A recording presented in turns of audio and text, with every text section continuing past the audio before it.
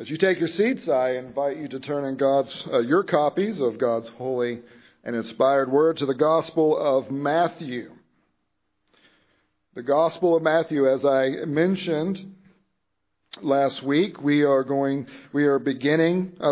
began it last week, but we are beginning a new sermon series on the Sermon on the Mount. Just to give you a little idea of where we will be going with this sermon series, I have titled the series, Sermon on the Mount, Forming the Moral Imagination and Practices of Christian Flourishing. Forming the moral imagination and practices of Christian flourishing. Now, as we get started this morning, we have to begin with where Scripture itself begins, in the description not merely of what Jesus preaches, but the setting of the preacher himself. And so this morning we look at a prophet who is greater than Moses. I'm going to read this morning from Matthew chapter 4, beginning in verse 12, into the beginning of chapter 5. Now, when Jesus heard that John the Baptist had been arrested, he withdrew into Galilee. And leaving Nazareth, he went and lived in Capernaum by the sea in the territory of Zebulun and Naphtali, so that what was spoken by the prophet Isaiah might be fulfilled. The land of Zebulun and the land of Naphtali, the way of the sea beyond the Jordan, Galilee of the Gentiles, the people dwelling in darkness have seen a great light. And those dwelling in the region and shadow of death, on them a light has dawned. From that time Jesus began to preach, saying, "Repent, for the kingdom of heaven is at hand." While walking by the Sea of Galilee, he saw two brothers, Simon, who is called Peter, and Andrew, his brother, casting a net into the sea, for they were fishermen. And he said to them, "Follow me, and I will make you fishers of men." Immediately they left their nets and followed him, and going on from there he saw two other brothers, James the son of Zebedee and John his brother, in the boat with Zebedee their father, mending their nets, and he called them. Immediately they left the boat and their father and followed him. And he went throughout all Galilee, teaching in their synagogues and proclaiming the gospel of the kingdom and healing every disease and every affliction among the people. So his fame spread throughout all Syria, and they brought him all the sick, those afflicted with various diseases and pains, those oppressed by demons, those having seizures and paralytics, and he healed them. And great crowds followed him from Galilee and the Decapolis, and from Jerusalem and Judea, and from beyond the Jordan. Seeing the crowds, he went up on the mountain, and when he sat down, his disciples came to him. And he opened his mouth, and he taught them. Heavenly Father, we ask that you would give us ears to hear this morning, and that you would especially give us eyes to see who this Jesus is that is going to be speaking and challenging, instructing a people who are called by his name to be formed in his image as those who are participants in his life. So indeed, help us to hear, help us to see, and help us to value and do what is here. It is in Jesus' name that we pray. Amen. As I mentioned last week, this is the 50th anniversary of the PCA. Our denomination, having been formed back in 1973, was formed for the purpose of being faithful to the Scriptures, true to the Reformed faith, and obedient to the Great Commission. And as it is the 50th anniversary, is a natural place for us to take a step back and evaluate. Is this who we are? Have we matured in this original vision that was cast from the beginning? Or are there places that we need to find correction? Are there places that we need to go further and deeper and broader? How are we doing with regards to this overall purpose set from the very beginning of who the PCA is supposed to be? This is also the 20th anniversary of Grace Covenant Church. In just a few weeks, it will be 20 years that this church has been in existence as one of the individual congregations of the PCA. The purpose for any congregation, as we saw last week from Matthew 28, is to make kingdom disciples. And so it is a very natural opportunity in the life of this body, not only for us to reflect upon what God has been doing in and through the PCA, but what God is doing in and through us as Grace Covenant Church. Are we a church whose purpose is making kingdom disciples?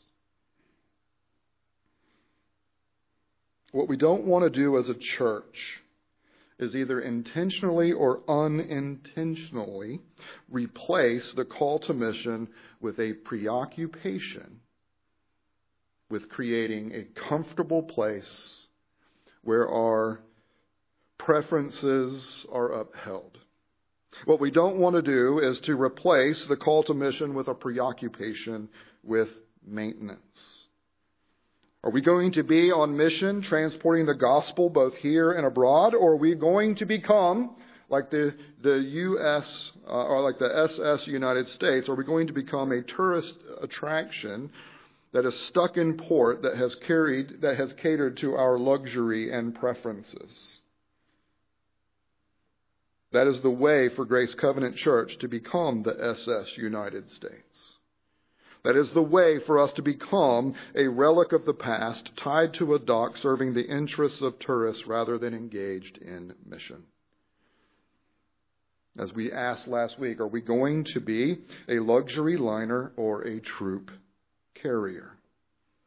We have received this most amazing privilege of being commissioned by the Lord of the universe, who has all authority and power, to participate in His eternal purposes. And the very final instructions of Jesus to His church that we looked at last week must constantly remain the first priority of Grace Covenant Church. Grace Covenant Church strives to embrace, embody, and extend our triune God's truth, goodness, and beauty through the gospel of Jesus Christ. Whether we are doing it here, whether you are doing it in your vocation, whether you do it in your family, with your children, whether you do it with your neighbor, your coworker, your schoolmate, your teammate, whomever it may be. We are called to a lifestyle of making disciples.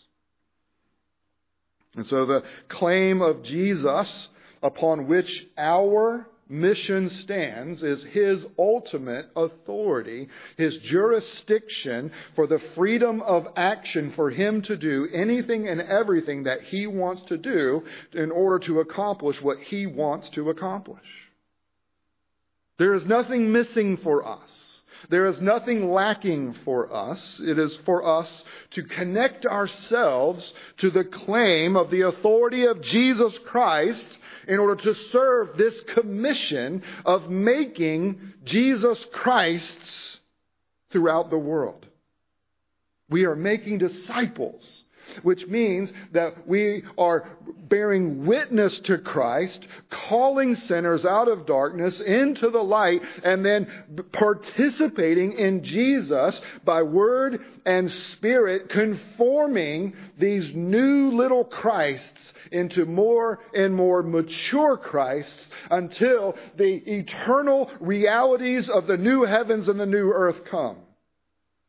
and where you and I will shine and reflect the fullness of God's glory back to Him as those not only saved by grace, but those who are made righteous, body and soul.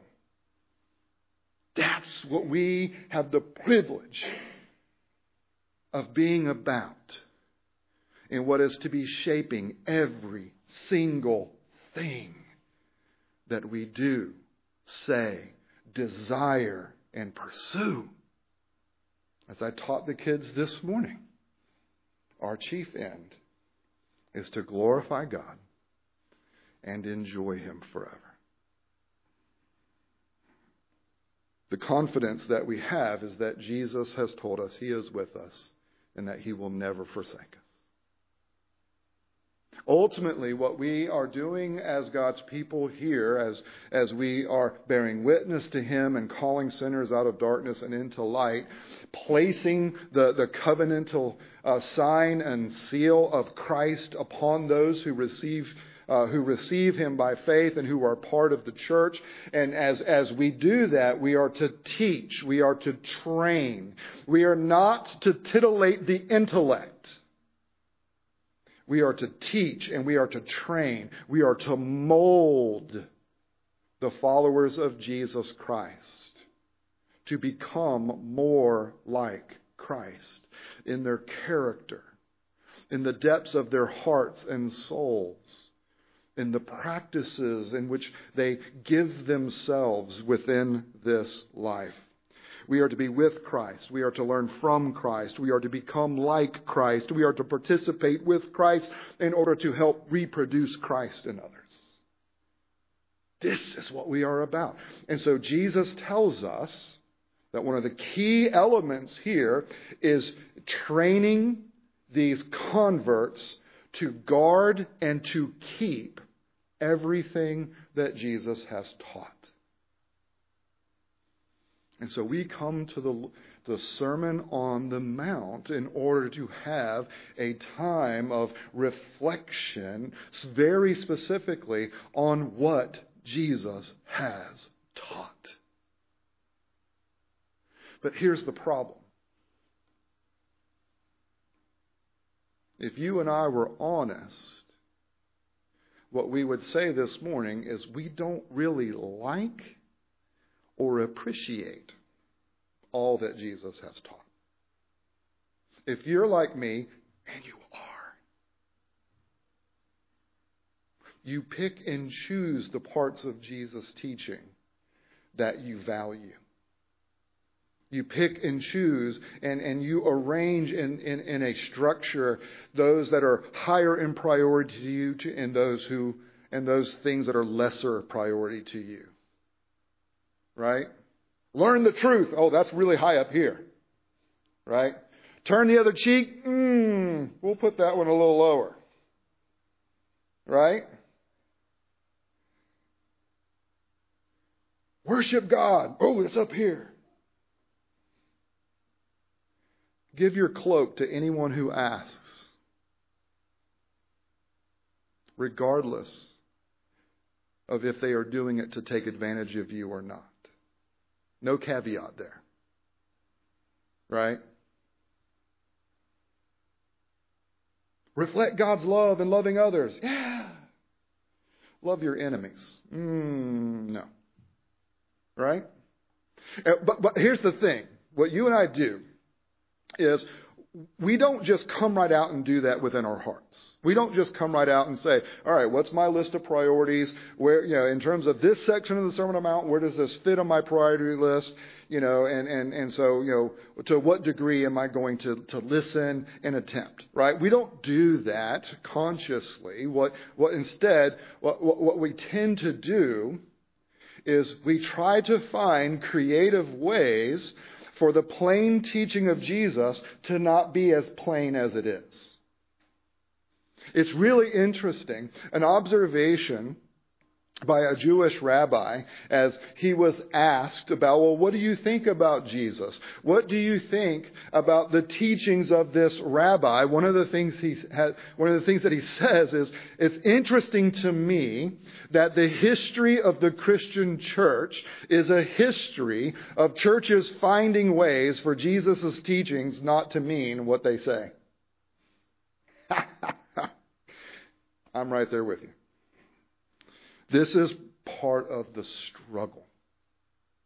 John Stott has said the Sermon on the Mount is one of the most, if not the most, well-known sets of teachings of Jesus Christ in the church and out of the church. It is one of the most popular, well-known. You can go around the world and hear people referencing it. And yet, it seems to be one of the most difficult to understand and one of the sets of instructions that is least obeyed. That's where you and I are. And the issues are about valuing the teachings of Christ. And so this morning, just to give a very quick snippet, before we jump into the teachings of Jesus, it is really vital, I think, in order to help encourage us not to do what we so easily, typically, naturally do. By having once again I was about to say a word, but I don't know how to say it. The just absolute amazing, the grandness, the greatness of what is being described here as Jesus teaches his disciples. You have heard it said, but I say. What is interesting here as we get to the end of chapter 4, the beginning of chapter 5, as we get into these teachings of Jesus, if we had spent time in the early chapters of Matthew, one of the things that we would have seen is that from the very beginning, Matthew is not only setting up Jesus as the long-awaited king and the fulfillment of the royal promise as we focused on, as we looked at Ruth during Advent and how that expectation, that need of a king was fulfilled in the coming of Jesus Christ, but he has also been reflecting upon the Jewish wisdom tradition of the Torah and the Hebrew Scriptures to present that there is also the long-awaited prophet that is better than Moses, that he has also arrived. The events of these early chapters with regards to the early life of Jesus Christ and the life of Moses are very purposely being described in the same way. There are dreams that are connected with both of their births. There is the slaughter of children from which they are both supernaturally spared. There is flight from the land only to return at God's direction. There is temptation in the wilderness. There is 40 days and nights of fasting on a mountain of revelation. There is passing through the Jordan River. And there is this service of being the mediator of God's covenantal revelation to his treasured possession.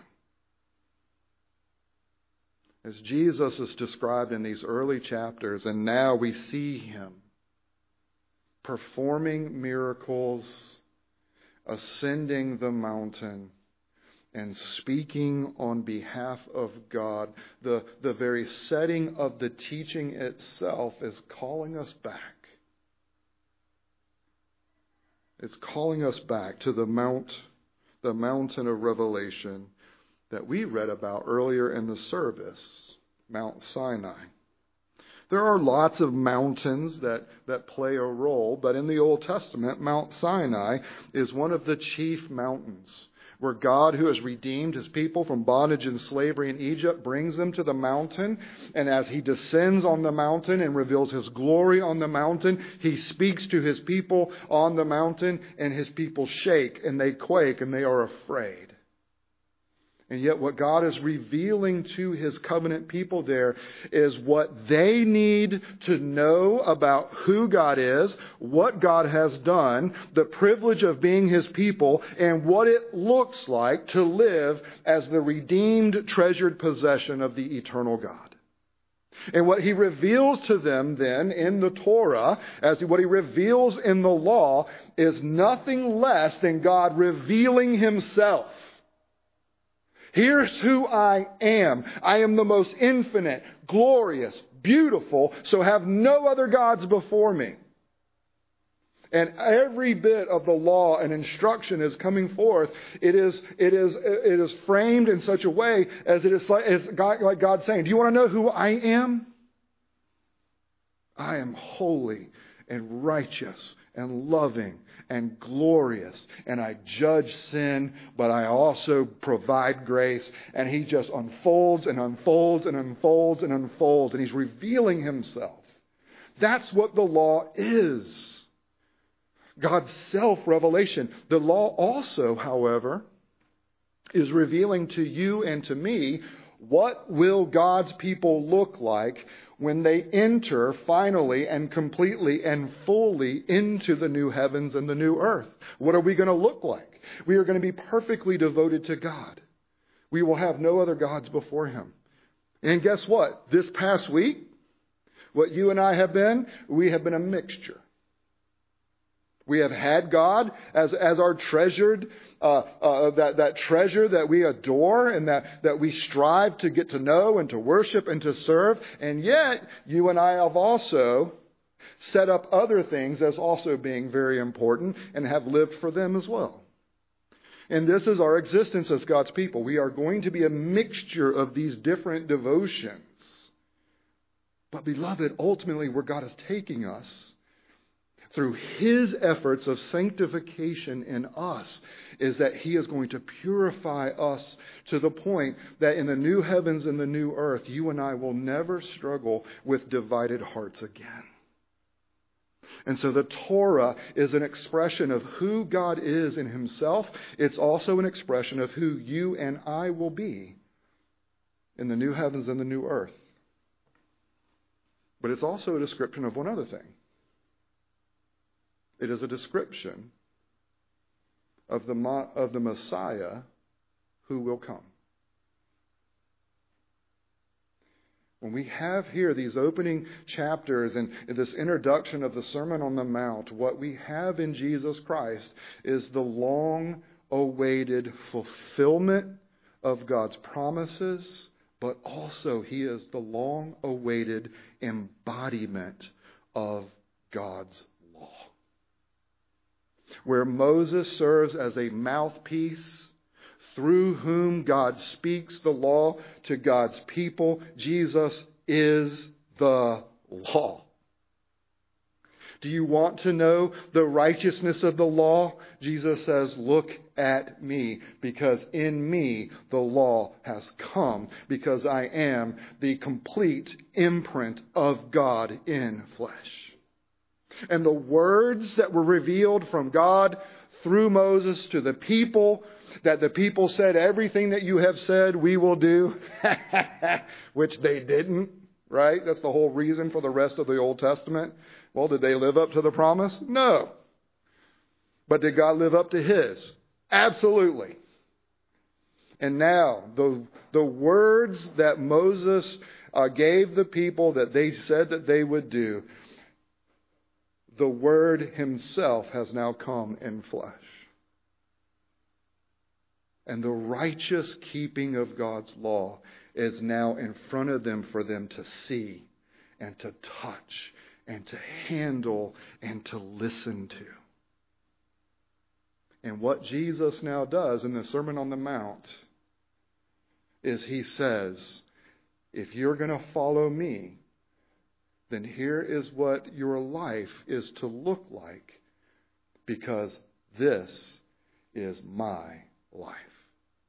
The Sermon on the Mount is being preached by the Word made flesh, as He is the fulfillment not only of the promises, but as He is the fulfillment of the speaking God who comes in flesh to continue to speak.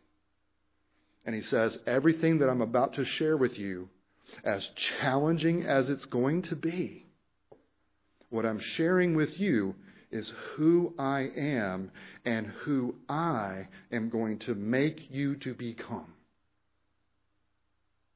And so listen to me. Why did God reveal Himself to His people at Mount Sinai? Was it because He wanted them to suffer and struggle and be scared and to live, under this weight of trying to please Him through their works? Or was He revealing to them, here is how you live with me so that I am a blessing to you and not a curse? We don't tend to use this language in Reformed circles because we rightly want to protect against, aberrant teaching and false notions of the gospel, especially like the health, wealth, and prosperity gospel. But the bottom line is, God has revealed Himself to His people in order that we may flourish with Him. That's His purpose for us, is to know Him, to be known by Him, to become like Him, so that we enjoy His blessings. If you're going to believe God, you have to believe, the writer of Hebrews says, that not only does God exist, but He rewards those who seek Him. As we talked about in Sunday school this morning with the kids. And from Psalm 16, at God's right hand is eternal joy. At God's right hand are pleasures forevermore. God who is the one who is of infinite, eternal worth and value has made us and redeemed us to share His eternal, infinite worth and value with us. And as we receive His words and as we take a chance on them, as we exercise faith and trust Him and live according to what He says, especially when it makes no logical sense to do so. What He says is, this is the means by which you flourish with me. The problem for us is that our moral imaginations are tied to things other than God's Word. Our values and our ethics get shaped by earthly things, earthly concerns, earthly wants, earthly ideas, earthly philosophies, to which Paul tells us, don't allow yourself to be captured by these things. They have the appearance of wisdom, the appearance of godliness, but they're empty. What Jesus is the one who has come from heaven to reveal the heavenly wisdom, by which a heavenly people might flourish as that heavenly people, even as we wait for the fullness of the heavenlies to become revealed. And if you and I want to be successful in making kingdom disciples, it will come through our own treasuring, seeing, and savoring the heavenly realities so that you and I become the bouquet of those heavenly realities within the relationships that we have in this world. Do you want to be a part of God's mission of calling sinners out of darkness and helping them to grow and mature into little Christs? Well, then come to them in the bouquet of the heavenly places. But that is going to require for you and me to let go of earthly values. It's going to require us to let go of the things that so often, without us even realizing it, give us comfort, things that give us hope, things that reinforce our preferences, which only leads to us becoming, once again, the SS United States, a luxury liner instead of a troop carrier. And so, beloved, as we will be spending time this year reflecting upon this teaching of Jesus Christ, make no mistake, the teacher himself is God. The teacher himself is the embodiment of his teaching. The teacher himself has come from the heavenly places, and the wisdom he shares is heavenly wisdom in order to help a heavenly colony who still live on earth to live and to grow and to flourish in the heavenly realities that you and I, as Paul says in Ephesians 1, through our union with Christ, have already received every spiritual blessing in the heavenly places. Do you want to know how to live as a heavenly being, part of the heavenly people, in order to be used to reveal the Christ of heaven? Then you're going to have to let go of your preferences, and you're going to have to let go of your anxieties. And you're going to have to actually entrust yourselves to the difficult, challenging teaching of Jesus, whose purpose is to reshape your moral imagination so that you might be formed more and more after the values and practices that lead to the enjoyment of Christian flourishing. This is what it means to be a kingdom disciple. And this is the means by which you and I will participate in making kingdom disciples. Let's pray.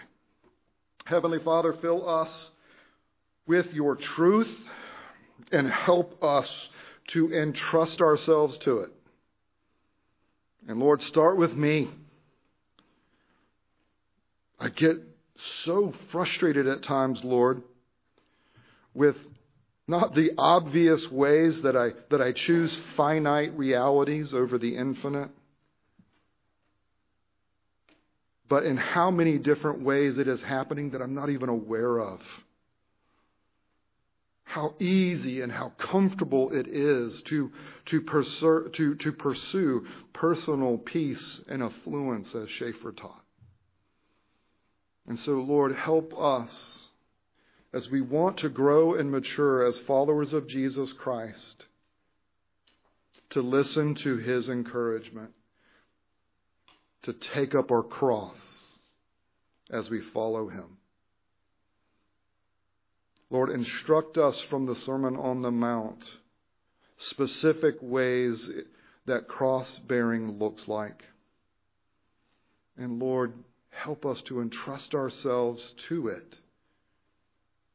And help us to taste of the blessings that are to be found in living with you, devoted to you, entrusting ourselves to you, as you indeed are with us through Jesus Christ, who has promised never to leave us nor forsake us. Father, help us taste of what we have received by faith in Christ. Help us to taste of it on a daily basis, that we may treasure you above all else, live for your glory, and enjoy you forever. It is in Jesus' name that we pray. Amen.